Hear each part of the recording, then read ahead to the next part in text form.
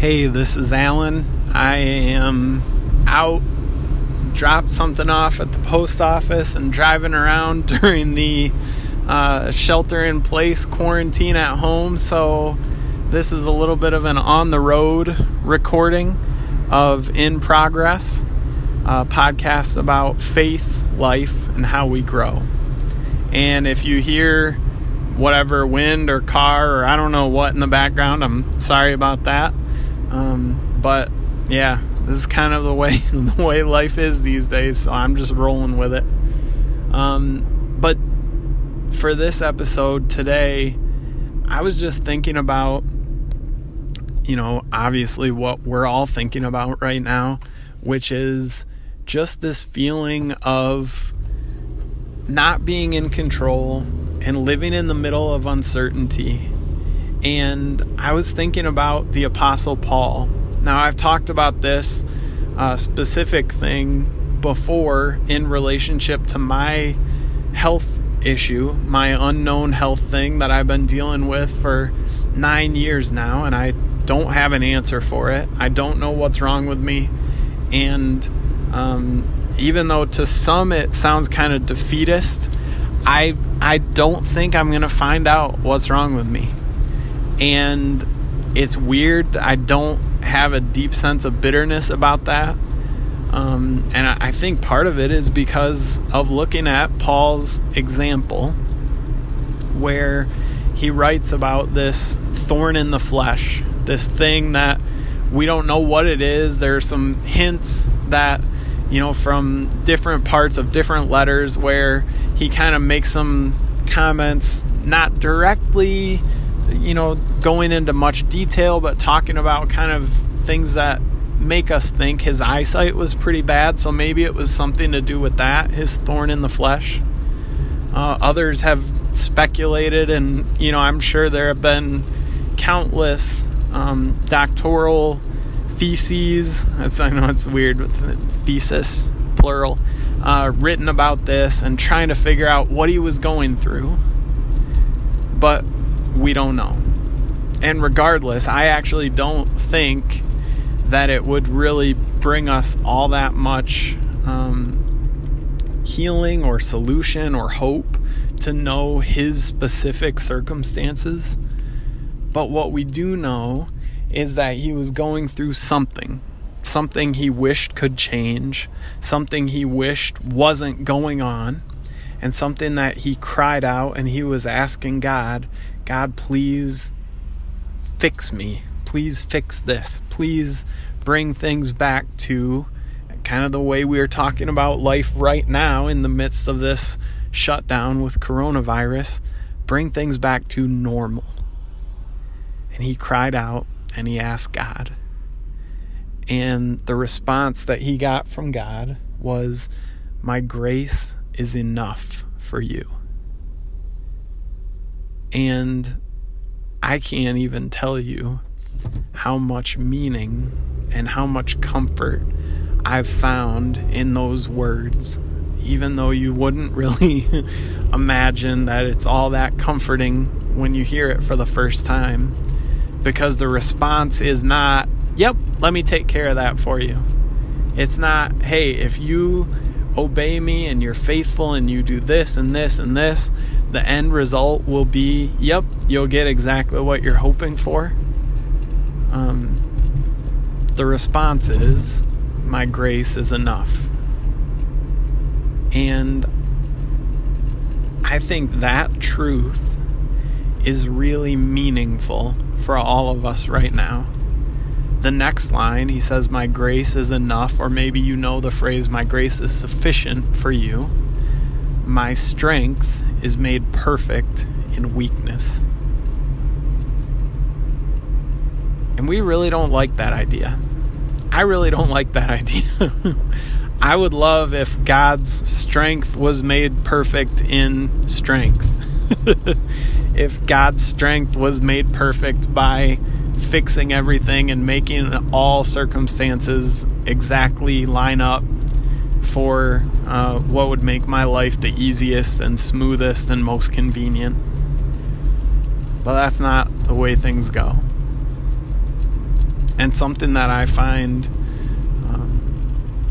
really, really encouraging is that Paul, in a different part of some of his writing, he talks about a peace that passes understanding. One of the ways that I've talked about it before is a peace that doesn't make sense. And I love the idea that Paul, this guy, the guy who lived with some chronic, difficult, uncertainty-producing thing I wish would just go away so I could get back to normal life. That guy wrote about this peace that didn't make sense. This peace from God that didn't make sense. And when I read that, when I think about that, and when I kind of tie it to what I'm going through right now and what you're going through right now, I really just think, man, we're chasing after a fix. We're chasing after an end to this shutdown, quarantine, staying socially distant from people. We're chasing an end to this abnormal, and we're chasing a return to normal, instead of what Paul did in the midst of living in non-normal, or his new normal, is he found this peace that passed all understanding. This peace that didn't make sense. Because if you look at life right now and see all the circumstances that are in upheaval, all the things that, I look at my speaking calendar and I have a couple things that are scheduled like a month from now. I don't anticipate those events still happening, but we'll see, right? I can't project what life is going to look like a month from now. I mean, I can project it, but I'm not going to be right? I can't predict what life's going to look like a month from now. And that's a really weird place to be.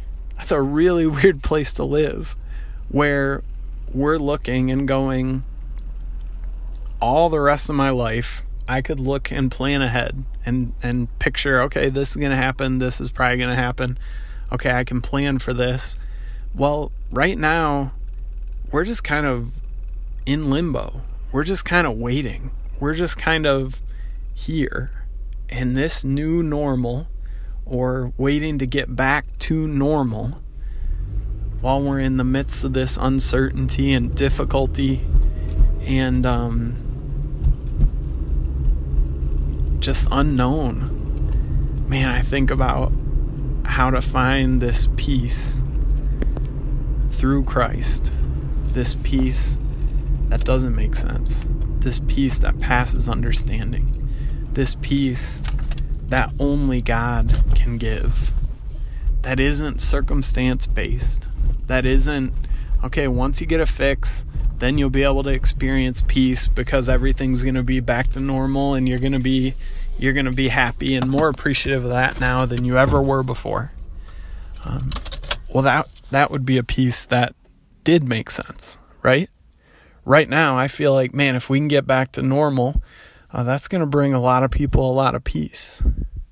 What Paul's talking about is a peace in the midst of what we're going through, what we're facing.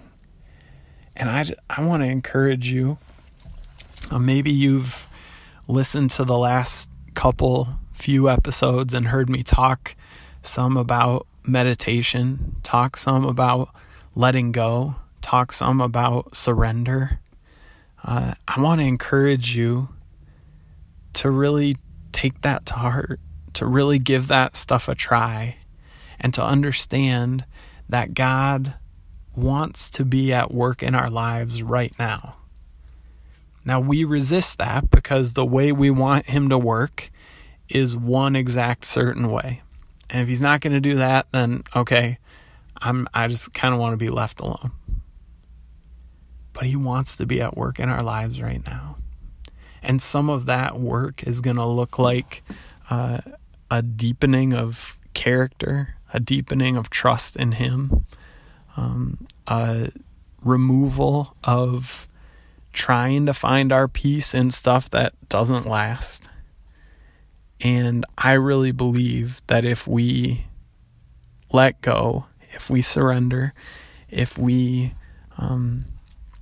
stop trying to get a fix for our circumstances and instead just lean into God, we're going to find a peace that doesn't make sense, a peace that passes all understanding. So let's lean on him. Let's turn to him. Let's cry out to him. And let's experience his peace.